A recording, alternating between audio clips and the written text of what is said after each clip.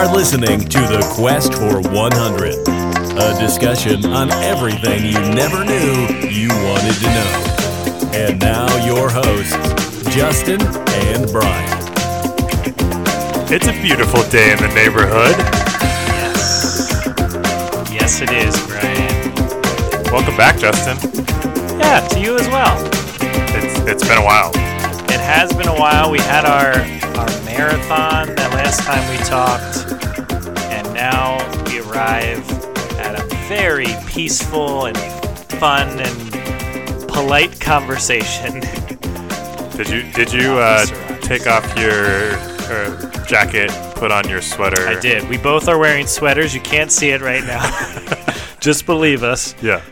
Even though no one can see us, we're both wearing Mr. Rogers sweaters. Yeah. Well, Mr. Rogers is our topic this week. Mm-hmm. You clicked on it, so you must know that that's our topic. Yeah. But I love how we do always just affirm, or confirm, just in case, we mix it up, which we never do. But you're in the right place if you are into Mr. Rogers, and we are here to provide some context for it. Before we do that, I'd like to first thank you for tuning in. But secondly, I would like to not bury the lead, as we often do. So Mr. Rogers, a lot of people know about Mr. Rogers, a lot going on, especially recently with him, or with the movie coming out. I grew up, it was one of the shows that I watched growing up. Okay. It wasn't my favorite. It wasn't a primary show. I don't know if I fully appreciated it when I was younger. Yep. But I did watch it, and I was very interested to dig deeper into it, as I thought this was an interesting topic. Yeah, I am kind of in the same boat where I definitely did watch it.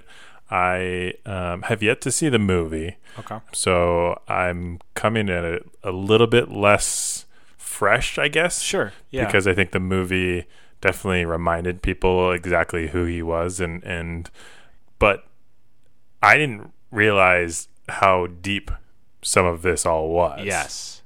And some of the things that he did was so groundbreaking in television. And we'll get into that. But yeah, I think we were on the back end of his TV show and his career.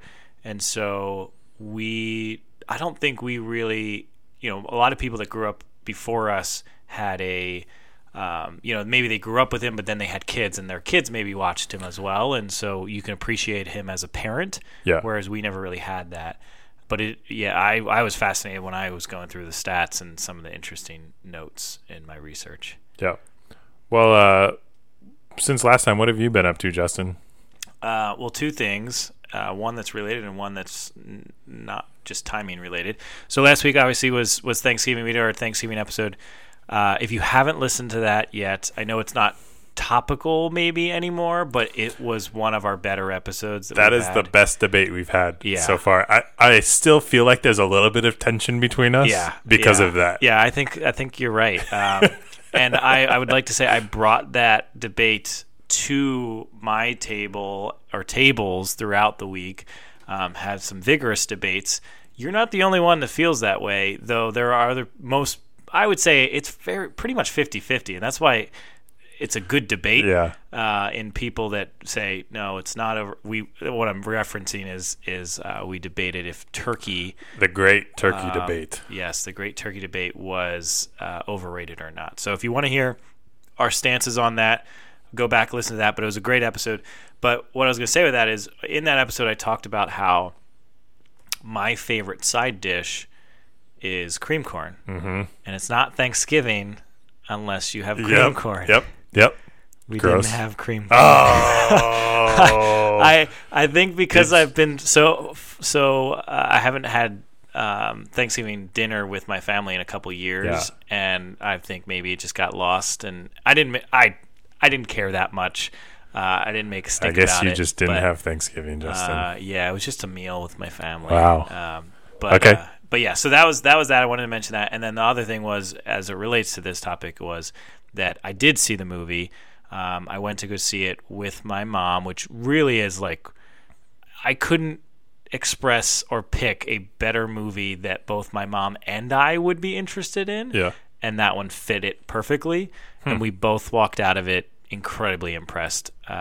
Like you said, and maybe I'll touch on some of this stuff throughout, but the one thing I'll say is that we both walked out of it not necessarily emotional, but a little bit just like shell shock, kind of like what you were doing with your research, where, this is fresh now, and it's like, wow, like this man was in a league of his own, and yet he didn't want to be perceived that way at all. He wanted to just be humble with everything that he did, and he just changed people's lives. So the movie, if you don't know, is about I think it's Frank Vogel, or I forget the man's name, but it's about this writer that goes and writes a biop. Is that right? I don't know. They basically just they wanted a couple lines on Mr. Rogers, and he ended up wanting to write more about him as he learned, and he had a troubled past, so it was kind of learning through Mr. Rogers' teaching. So it was pretty interesting. I didn't expect it to be as it was, and Tom Hanks, I think, was awesome. It's a pretty high level to reach with Mr. Rogers. I heard that was pretty nervous going into it, but I thought he did a really good job. Yeah. So well, since last time, obviously Thanksgiving stayed here, but put up my Christmas lights. Oh. And I waited all the way until after Thanksgiving. Good for you, Brian. To put up my Christmas lights. I still haven't put up my tree, as you can see. Yes. No tree. Oh. There Thank will you be a for the tree. reminder. What's that? I was just we have a fake tree right now. We've debated this in the past. I'm a big real tree person. We haven't put ours. The fake tree is up but not decorated. The real tree has not been purchased, and I'm now realizing that we probably should do that. Considering that we're in December and all that. Yeah, there's 3 weeks left. Yeah, so we'll see how that goes. Good luck. It may just be not happening. Good luck. Yeah. But it's good to see the decorations coming up. Yeah. So all right. Well, let's get into some Mr. Rogers news. You're a newsman, and I ever tell you otherwise, punch me in the face. So I'll have to admit that my news actually is coming from a fun fact, and I didn't realize how recent this news was. Yeah. Until I looked it up. That Mr. Tom Hanks actually found out he's related to Mr. Rogers. No. Yeah. Are you kidding me? Nope. What? So it was about 3 weeks ago, just before the movie came out, and maybe this had to do with a little bit of a promotion around the movie and the timing and all that kind of stuff. But they are actually sixth cousins. Okay. Which means they share a great grandfather 5 times removed. Okay. And they actually, Ancestry.com actually has the breakdown.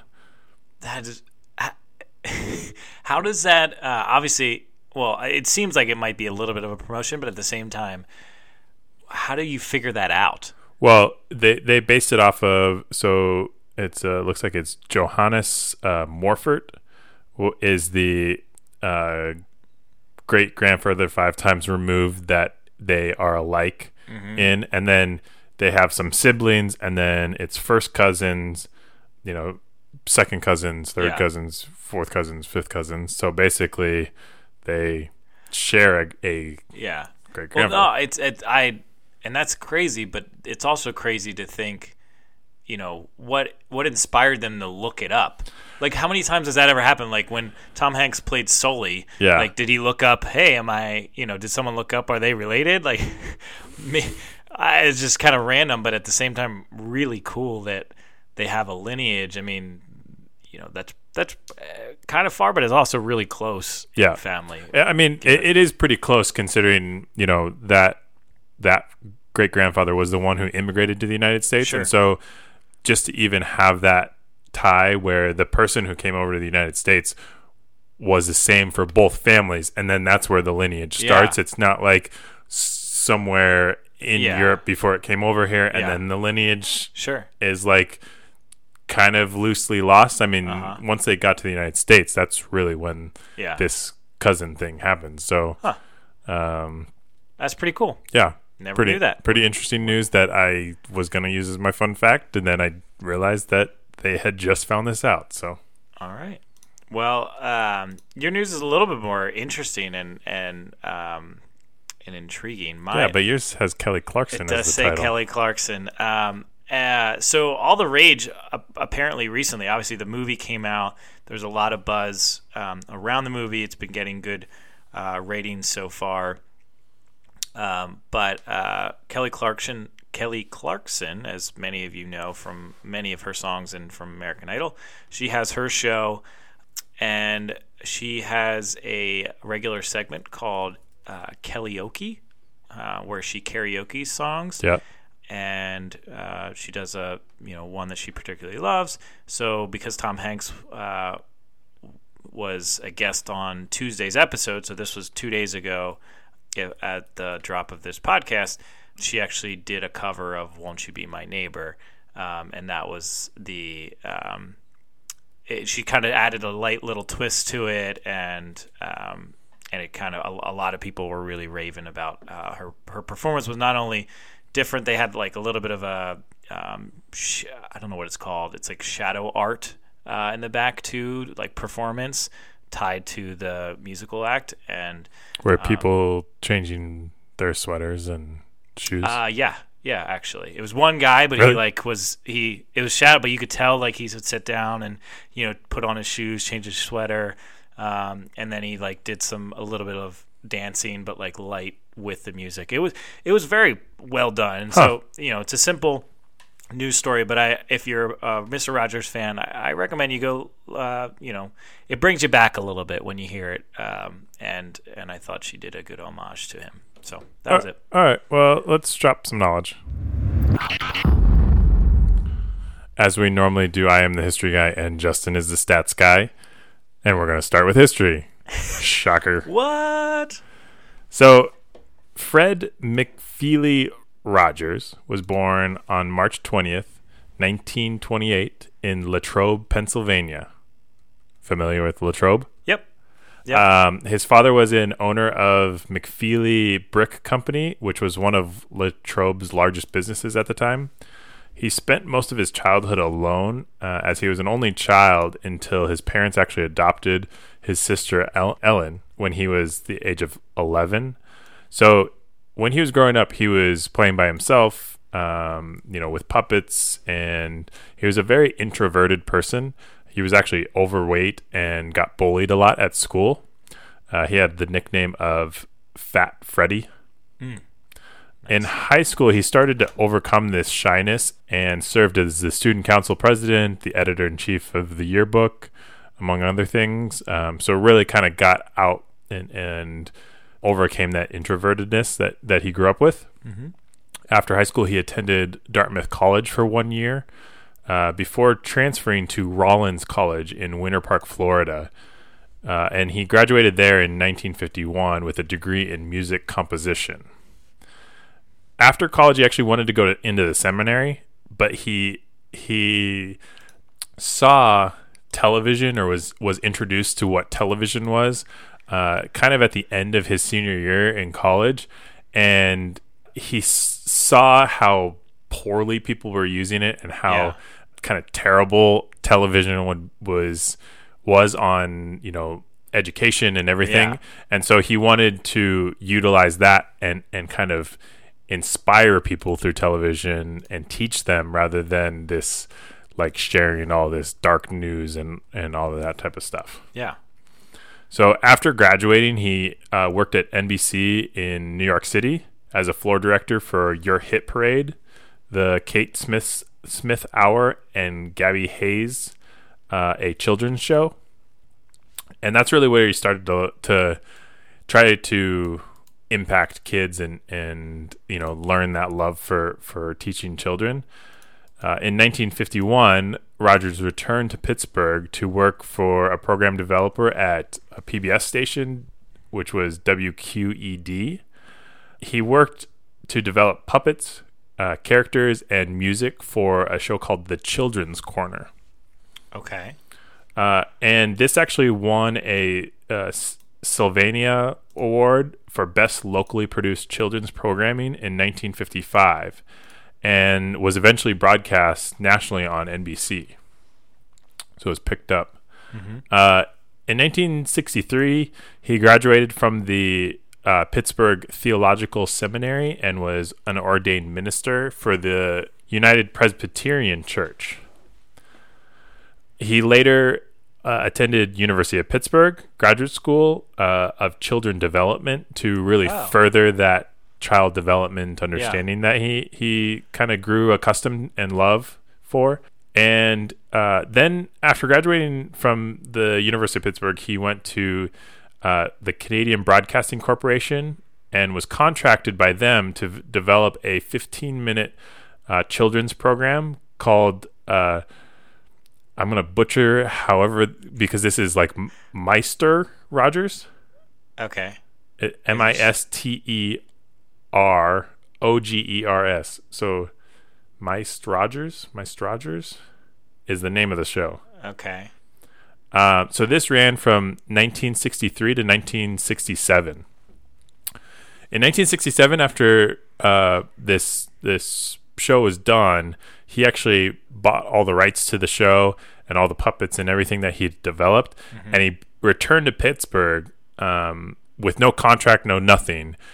He just wanted the rights to this show because he thought it was going to be big. Yeah. And so then in 1968, Mr. Rogers' Neighborhood, a half-hour educational children's program, began running, and it aired nationally, had eventually over 895 episodes. So this was still videotaped at WQED Pittsburgh, where he really started. Yeah. The first season had 180 episodes, and it was shot in black and white. Yeah, I saw something like that with 180 episodes. That's, I mean, you're basically doing it every other day at that point, filming. That's a lot of filming for this type of thing. Right. But Yeah, season 2, they started to film in color, and it became funded by PBS, Sears Roebuck Foundation, and then they started running only 65 episodes, so they cut back quite a bit in season 2. And this show went on until 1976, and it actually took a break from 1976 to 1979. After that break, it ran from 1979 to August 31st of 2001. Yeah. When it was eventually done. And I don't know if you had anything on this, but in the movie they touched on a little bit of him taking a break, and it was he just wanted to kind of spend more time with his family. He didn't necessarily love the direction of certain couple things, but and then he quickly came back when he realized it was it was for the best for the kids, really, to keep doing it. Yeah. But yeah, so it was kind of odd that you see a show that goes on for that many years and then also took a break for a year. Right. It's kind of odd. Not just a year. It was three years. 3 years, yeah. In 1999, Rogers was inducted to the TV Hall of Fame. And then, unfortunately, I think I wrote this down wrong, but it was February 27th, 2003 when he passed away. Okay. A couple fun facts that I found. So his mother actually knit the sweaters that he wore until she died in 1981, and they actually continued to use the sweaters that his mother had knit for as long as possible until they just literally could not make them function anymore. But that kind of fascinated me. It's definitely fascinating, and in some cases so fitting, right? Like this, you will see this theme throughout this as we talk about him. It's just that I know he's not flawless, and he would be the first to tell you that, but just to have that family tie, right? Like my mom makes this, and it's like wholesome. It's very I don't know. It's just, it makes sense, even though it's crazy. Yeah. Yeah, and so he also, speaking of his clothing, the sneakers that he puts on when he changes, well, there's actually a function to them too, because they didn't make any noise when he walked around the set as the puppeteer. Oh. And so then he could kind of move in between the sets. I never thought about that. Yeah. That's cool. He was also colorblind, so all the colors in his sweaters were he couldn't even see. So Yeah. I found that one in my research too, and I heard that, I don't know if you read this, but there was a story about, I don't know if it was his assistant or just someone on the set that would help him with the soup that he ordered. Did you see this? No. So he would get soup, Yeah. but they often at the set would serve tomato soup or pea soup. Oh. And so he would have to ask somebody, because he was red-green colorblind. Yeah. He would have to ask somebody what it was. And Yeah. he ate both of them, but he wanted to at least prepare for what it was. That's funny. So it was interesting. And then the last note I have, interestingly, has to do with his weight. Oh, okay. Did you see? I did see this, but I want the viewers to listen to it because I thought it was cool. Yeah. So his ideal weight, the weight that he always wanted to be at, was 143 pounds. Yep. And the significance of 143 was that the phrase "I love you," Yes. the "I" is one letter. Yep. The "love" is 4 letters, Yeah. and the "you" is 3 letters. It's just amazing, that guy. I mean, he had to have been close to that where it made sense for him to do that, instead of just being like, I weigh 160 pounds and I'm going to get down to 143 Yeah. because of I love you. But 143 is not very big. no, it's not. But he also, I mean, I'm curious when, or maybe his whole life he was like that. But I don't know I wonder how tall he is. Now I'm curious if you want to look that up. But yeah, he always appeared kind of frail. He was a little bit older, at least when I watched him. This is he's 6 foot. Okay. 6 foot, 143. Good for him, I guess. Not much meat to the bones, but yeah. No, I mean, that type of thing, though, is just crazy. Like, he was able to just have his teachings even apply to his weight. Unreal. Yeah. So on my front, I typically cover the stats, so I shall do so. I'm going to start with the movie. So we're pretty early on right now. The movie just came out. It's called A Beautiful Day in the Neighborhood. It's currently being rated a 7.9 out of 10 on IMDb, which I feel like is pretty good. I would give it, I'd probably give it a 8.5 or 9 out of 10 personally. But it's killing it on Rotten Tomatoes. It's got a 96% fresh and a 91% audience score, which is very, very positive. I don't think you'll be disappointed if you've ever watched the show. I don't think you'll be disappointed in the movie. I thought Tom Hanks, again, did amazing with the role.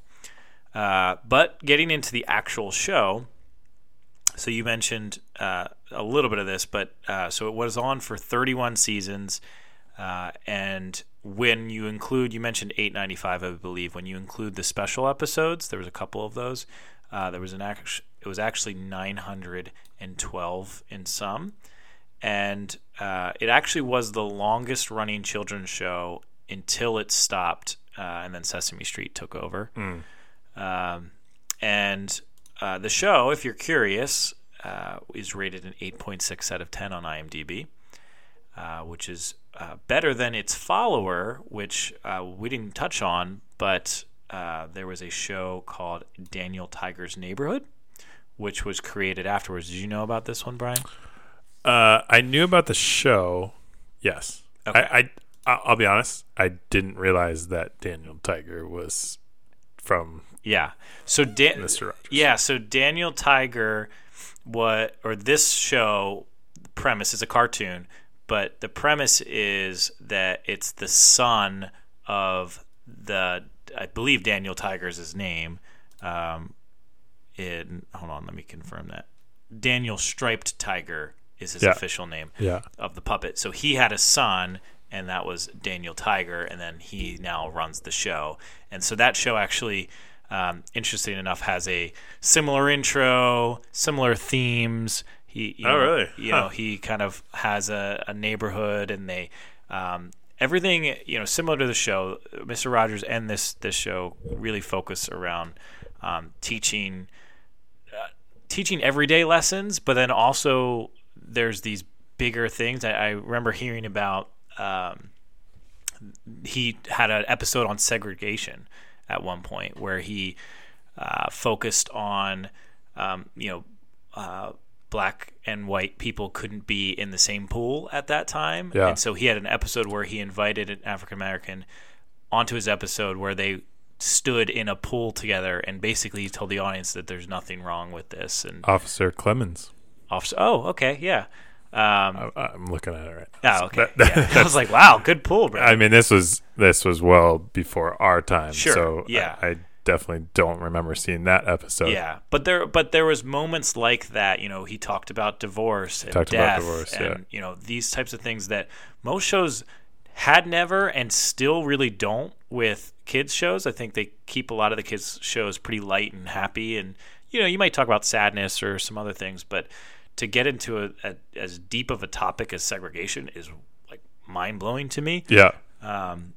Especially for that time, it had to have been probably pretty polarizing at the time, but he felt that it was important to talk about, especially teach kids that it shouldn't be an issue. So yeah, I think the biggest thing that I learned was that there was really a difference between what he was talking about with his shows and Sesame Street. Sesame Street was really like this educational learning. Yes. Whereas Mr. Rogers was intended for more of an emotional well-being of kids. Yes. Yeah, that's a great way of putting it. I never really thought about that, and I watched both shows growing up, and so I don't have kids now. We neither of us have kids, but to me it feels, again, maybe it's because I just walked out of the movie a week ago, but I just feel like it's something that I would want my kids to kind of grow up and learn those types of same values in a lot of ways.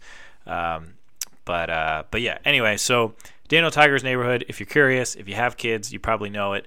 But that's a 7.4 out of 10, which is still pretty high for what I would guess for a kids show. Lots of kids rating it. Yeah, lots of kids going on IMDb. So Mr. Rogers, the person, his net worth was only about $3 million, but he did a lot of things with the show to really. I thought one of the interesting things too, and I don't think we touched on it yet, that he didn't want to commercialize the show either. I don't know if you read that. So he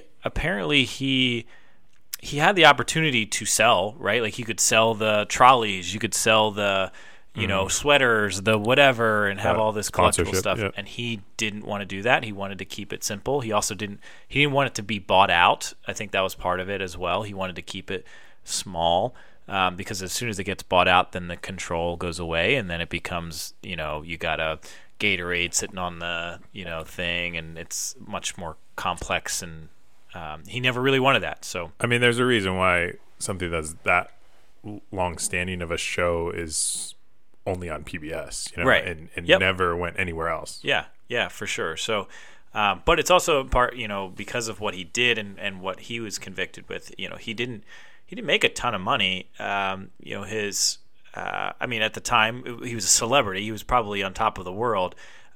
His salary was, I think at its highest point, $139,000, which, again, is kind of crazy. He's gone through so many years of doing it, but that was his average salary.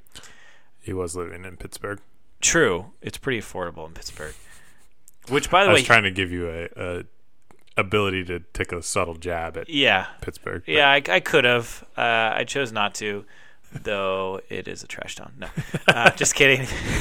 But so he was awarded. You mentioned he was awarded some of this stuff, but he had 40 honorary degrees and awards, including Television's Academy Hall of Fame and the Presidential Medal of Freedom, which is pretty cool. And then some fun facts to just throw on the end of this. In 1969, Mr. Rogers, who was relatively unknown at the time, he went before the Senate to plead for a $20 million grant for public broadcasting, and which had been proposed by President Johnson, but was in danger of being sliced in half by Richard Nixon. His passionate plea about how television had the potential to turn kids into productive citizens worked, and instead of cutting the budget, funding for public TV increased from $9 million to $22 million, which is really cool. You talk about these iconic moments that you don't think of that he was a part of. Like, he helped, that could have been a crucial point in television history, and he kind of saved it for that. The other one that I saw was that he helped save the VCR.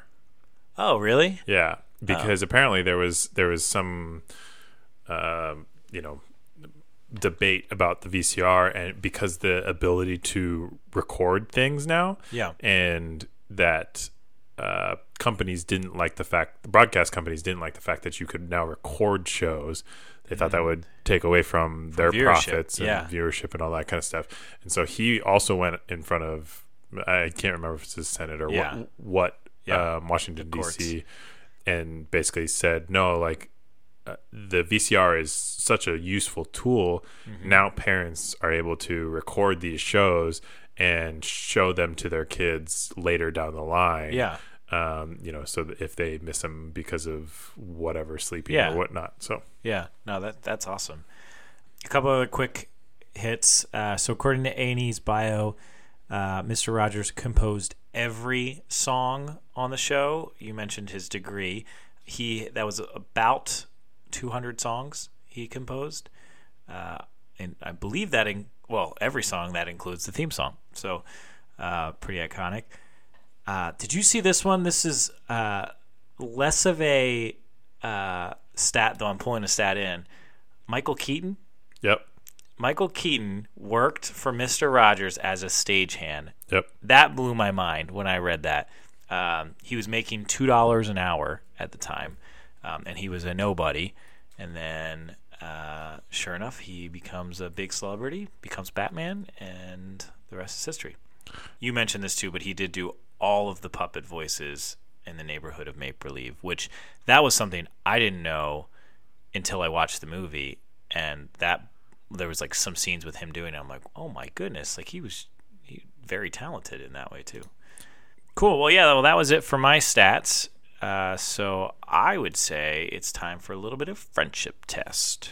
Did we just become best friends? Yep. So this is a friendship test on an episode where we're talking Mr. Rogers. So this will be a friendly debate, I'm sure. It won't be as heated as our turkey debate or some of our other memorable debates over the last year or so. But speaking of the show, I wanted to reminisce a little bit with you, Brian. Do you have a most memorable puppet? One that, and I say memorable in that, one that really sticks out to you when you go back and you say, oh yeah, that's Mr. Rogers when you see that puppet. It has to be King Friday the 8th. Yeah? Yeah. He's the one that I feel showed up the most in kind of like the real life portion of, before the trolley went into the castle. And so that's why I think he might, I don't even, honestly, again, I said this earlier, but I don't even remember Daniel Striped Tiger. And maybe that's terrible of me, but he was an iconic character, but he didn't have much pizzazz to him, and he was often very he represented a character that was very shy and one that was very soft-spoken. So in terms of memorable, like, he's one of the more iconic characters, but I would say that Daniel Striped Tiger was just not a one that you would be like, boom, yeah, Daniel Tiger, like that's the definite one that I remember. Yeah, the King, Queen, and Prince were definitely those. I think, I don't know why, but maybe it's just because I associate them with that castle. Sure, yeah, and they fit there. Yeah, and that's a very kind of iconic part. Yeah, of the show. Yeah, to name a few just to fill in the blanks here. So, X the Owl was a popular character. Henrietta Pussycat was another one. Lady Elaine Fairchild. So I would have said, so before I put these in, and before I did some additional research, I would have said King Friday, like because that was a character that I can picture in my head. Yeah.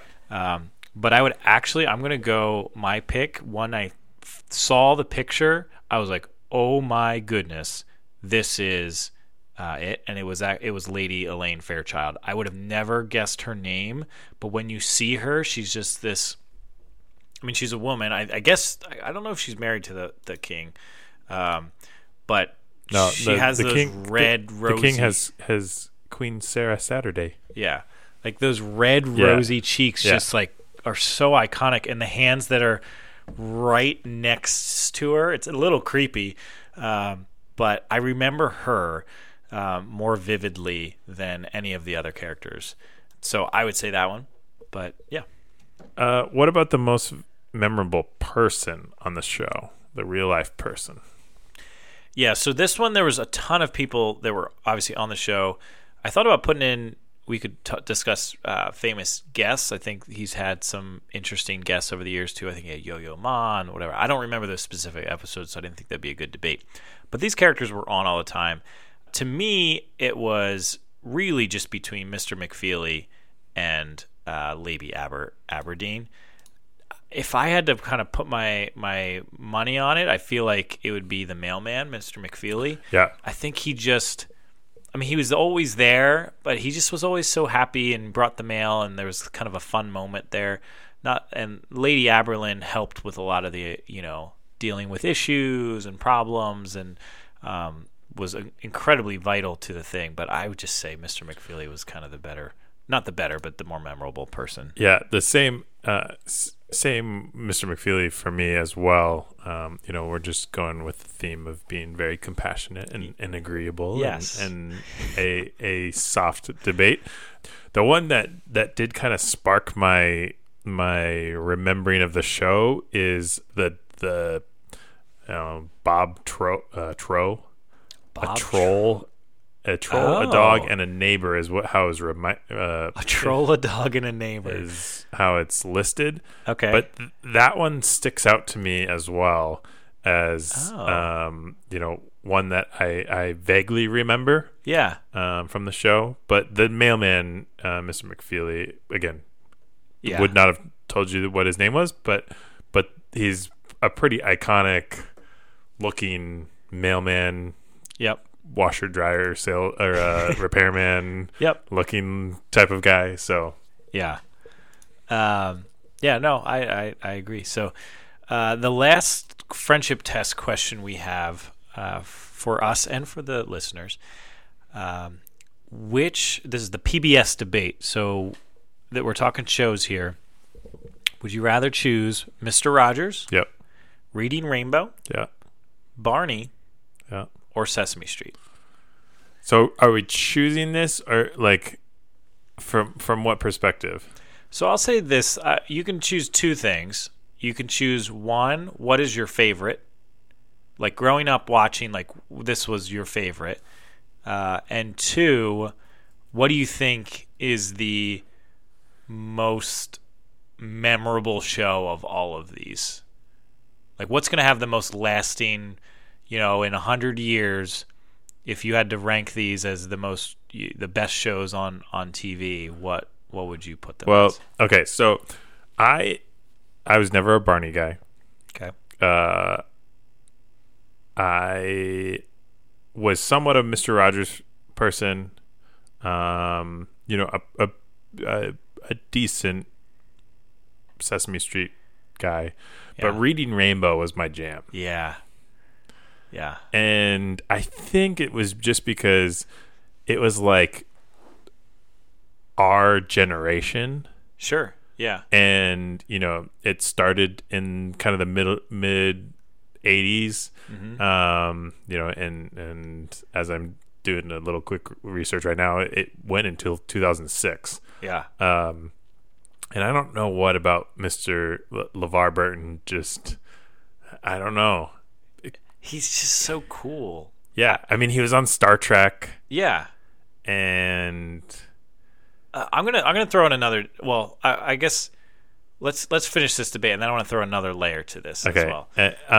As far as lasting power, I mean, it's Sesame Street's going to win out. Yeah. Like it's just going to be on longer. It's going to be on longer. People, Big Bird and all of those characters are so iconic. I mean, the fact that I'm struggling to remember Daniel Striped Tiger, which is apparently one of the bigger puppets from Mr. Rogers, is. But you could name like 5 at least Sesame Street characters Ernie, right off the bat. Bert, you know, You put yourself on the spot there, Brian. I was going to leave it pretty ominous. Cookie Monster, Oscar the Grouch. Come on, one more. Big Bird. Yeah. Okay. I was going to say, you're not going to name Big Bird. Okay. All right. That's fair. So Elmo. Forgot Elmo. Yeah. Can't forget See, Elmo. there's great ones. So for me, a couple things. I'm going to answer the first one, that more iconic or just more memorable. I probably agree with you on Sesame Street. I just think it's got a little bit more, it definitely has more lasting power. Mr. Rogers, looking back, it felt more niche, even though I'm sure it was bigger than niche. Like, I'm sure a lot of people were watching it. But Sesame Street was more mainstream, and it felt, I think, that was a show that I felt like I watched more. So I just feel like that will be more iconic. Now, when it gets to my life, I felt like I agree with you on Reading Rainbow. I definitely watched that more than Mr. Rogers. Probably equal to, maybe a little bit less than Sesame Street, but Reading Rainbow was better. But weirdly... Oh, no. I'm going to have to go Barney here. Now, I do... Which part of this are you going, Barney? For your favorite? My most memorable and favorite, I guess. Oh, my goodness. That doesn't age well. I'm trying to speak from my childhood heart of what I grew up watching. That's the difference between I think that's the age gap. Yeah? The slight age gap that we have. Right. I think the Barney age gap. That difference. It could be. Because to me, growing up, it was like Barney is for little kids. Yeah, right. And for me, it wasn't until it was. But yeah, it was kind of... Everybody watched it. I mean, I don't remember what the age group was. Probably 4 or 5, kind of, typically. And then I grew out of it pretty quickly. I think school is one of those things. Once you start going to school, it's not cool to like Barney. Maybe that was part of it. So it just, again, quick research, started in 1992. So I would have been 2 years old when it was started. Yeah. And I would have been in school. Yeah. Okay. So yeah, there's the difference. The Barney age gap. We figured it out. That is going to explain everything else in this podcast. Yep. If we ever have to go back to it. The Barney age gap. The Barney age gap. I do have I didn't think of this, and I'm just going to say it because we're on a podcast, and I'm all for embarrassing myself. I do have a flashback or a back in the day. 1.21 gigawatts. What the hell is a gigawatt? So I specifically don't remember this. And this is why I felt like I had to choose Barney in that this I felt like was a big moment that I also was made fun of by my family for years after. But when I was younger, I was a big Barney fan. I watched it all the time. I think at one point, I don't know if it was because of this or my mom, but at one point, my favorite color was purple, maybe because of Barney, maybe because of my mom. I don't know. That transitioned. But big fan. And when my mom got divorced and got remarried, I believe I was probably 5 or 6. I could be wrong. When she got remarried, I'm dragging my sister in on this one too. The two of us at her wedding had to sing I Love You, the whole entire song. Yeah. As like our, giving gift to the gift yeah. to the thing, to the wedding. And I don't remember. I know there's a video. I'm sure there's a video somewhere that's incredibly embarrassing. But yeah, my siblings made fun of me for years when I became of age, where it would be funny to make fun of me for that. So by doing that, I feel like I'd be disrespecting Barney and not choosing him. So it is what it is. Do you want to guess what that show's IMDb rating is? Ooh, I'm gonna go ahead and say 4.8. 3.8. Oh, okay. Yeah. Yeah, there was nothing really. The other three that we're talking about have above 8. Yeah. Right. And like and that's why I'm not saying this is a good show. I'm just saying that it was more iconic to my childhood. I wish I spent more time watching the other ones. I'd probably be smarter. But the last thing I wanted to do one last spin to this. Yeah. Is of these shows again, what has the most iconic song? So you have Mr. Rogers' Neighborhood, you have Reading Rainbow, Barney, Sesame Street, but when you think of these songs, do they immediately pop in your head? Because I can sing every one of those songs. I don't remember Reading Rainbow. Oh, Reading Rainbow, I can go anywhere. I don't remember Mr. Rogers. Oh, I'm not going to sing all of these, Brian. No, I probably butchered that one anyway. But no, like Reading Rainbow like sticks with me as like a fun song. Mr. Rogers was a very cool song. Barney, I don't know what the theme song of Barney was, but I obviously remember I Love You. I don't think I Love You was the theme song. I'd be curious to look that up. Sesame Street's iconic too, but I can't think of it in my head right now. Are you sure Barney wasn't I Love You? Well, look it up. But yeah, so for me, I'd say. Oh, Barney is a dinosaur from our imagination. Barney is a dinosaur. No. That lyric sounds very familiar, though. Yeah, it does. It does sound very familiar. I just don't think that's the right theme song. Oh. Yes, this is. Yeah. Oh, jeez. We took a dark turn. Yeah. Okay, we'll stop. So I guess I would have to go with Mr. Rogers then. Yeah. Well, I guess if that's the one that you remember. The only one I remember. Yeah. Like I remember that. Well, do you remember Sesame Street? No. Oh, now I gotta look that one up. Sesame, because that's the one I'm blanking on for some reason, and that's probably one of the more iconic songs. Oh. Da da da da da da da da da. That's the. Do you know? Did that do anything for you, Brian? I totally nailed it. Oh. There it is. It's coming back quick.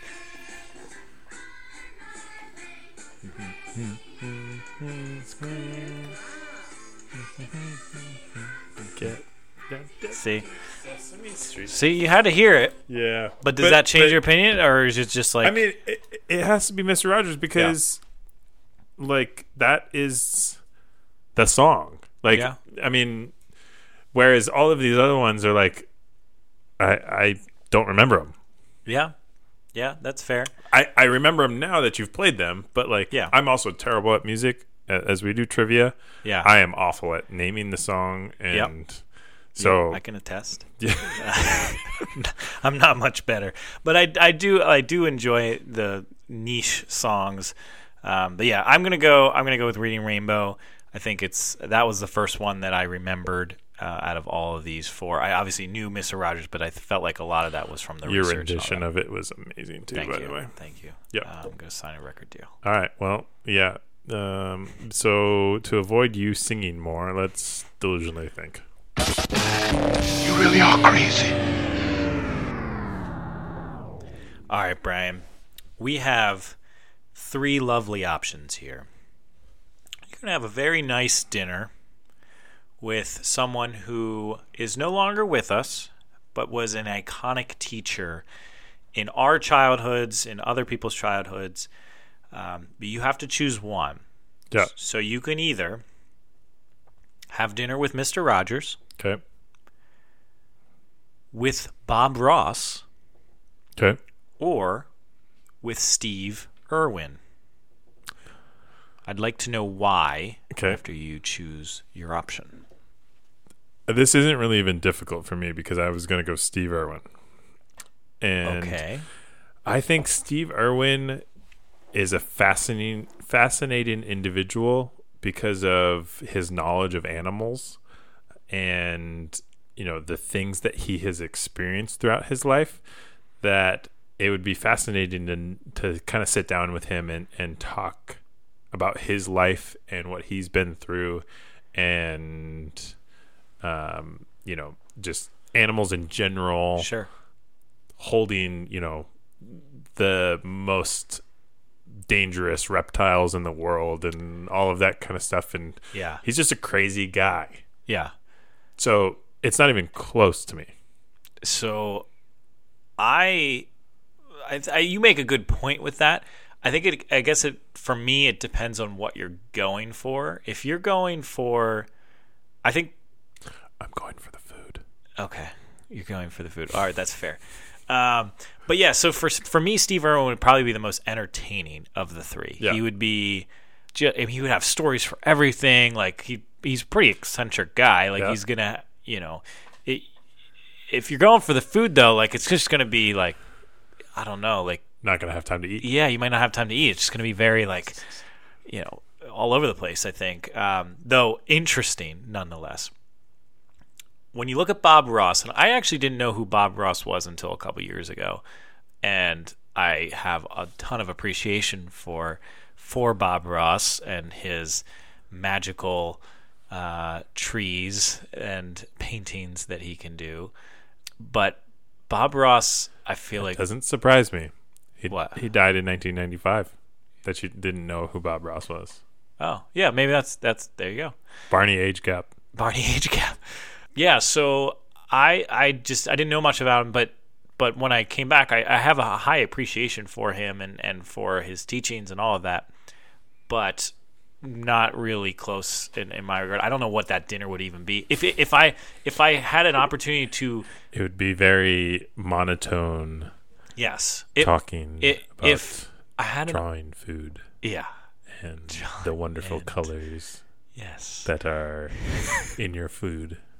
yes, I feel like, yeah, Or you if talk I- about his afro. or he'd talk about his afro. I feel like with him, he would be the person I would pick if I wanted to be a part of his craft. Like if I could go to a lesson by any one of these people, it might be Bob Ross, because I'd love to learn his teaching style and paint with him. Mr. Rogers, you know, would be a little bit different, and then Steve Irwin. I wouldn't want to be out wrestling crocodiles with Steve Irwin. Not for me. Bob Ross was in the Air Force. Oh, really? He was a master sergeant for 20 years in the Air Force. Huh. Well, that's pretty neat. Yeah. Look at these guys. Yeah, Mr. Rogers was thought to be a part of the armed services. I don't know which, what was it, Navy? I forget where they thought he served. That was untrue. He didn't have that. People said that he had the reason why he wore sweaters is because he had an arm tat. That is fake news. and it's true its sense, and that he was people thought that he had an anger streak in him, and that was also false. He had anger issues, but no different than any other person that has anger issues, and he dealt with them in unique ways, and the movie touches on that a little bit, which was really cool. But to get back to what I was getting to in this long lead up is I'm choosing Mr. Rogers. And the reason being is I think I walk out of that dinner a better person. I genuinely feel like I walked out of that movie wanting to be a better person. Okay. And I felt like if I sat But you weren't a better person. well, I wanted to become a better person. Like it inspired me to, be better at communicating or doing this better or appreciate people and things better. And I don't know, like there's just something about him that it struck a chord with me in watching that movie. Yeah. And I genuinely feel like if I sat down at a table with Mr. Rogers, he would inspire me to change something in my life. Even if it was short term and short-lived, I would be a better person for a couple days because of it. And I think I would have fun with Steve Irwin, and Bob Ross would be interesting, but I get an Australian accent. I think he's from Australia. I think so, yeah. But yeah, so I'll go the little bit more boring. It will be subtle. He'll probably dig into my deep, dark areas of my life. But I like it. I'm okay with it. All right. Well, that was fun. Yeah. Very surprisingly fun, would you say, Brian? It was a good topic. I definitely had to. I don't remember much of the like Daniel Tiger again. Yes, I keep coming back to it. I don't remember Daniel Tiger. Yeah, and I tried to look up shows. Yeah, it was difficult to find them actual shows online.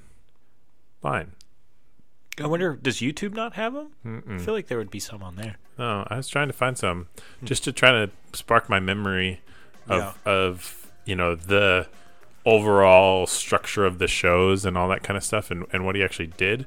Yeah. And I kind of, it helped spark a little bit, but I really wanted to watch a full show and I couldn't find any very easily. Yeah, that's weird. Especially being PBS, You'd think they would just provide that out, but maybe it was on PBS. I was looking on YouTube and maybe they're all on PBS and I need to go look, and maybe I just didn't do enough research this week. Well, either way, it was a good topic. I enjoyed talking about it.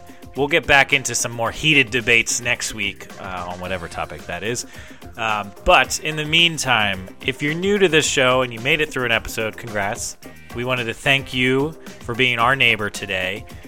We appreciate your time. We just have fun with this. Hopefully you did as well.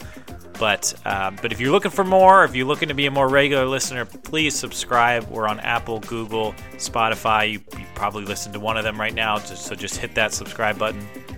And follow us on Twitter at The Quest for 100, on Facebook at Quest for 100 Podcast, and on Instagram at Quest for 100 Podcast as well. We'll be back next week with some more riveting topics. I mean, this was riveting, but it was. But we couldn't have additional huge debate because of Mr. Rogers. It would be disrespectful. Yeah, to it would Mr. be Rogers. very disrespectful for him. But we made it under an hour. Hey. So thanks for Nice. listening for an hour at least, maybe, hopefully. Yeah. And until next time on The Quest for 100.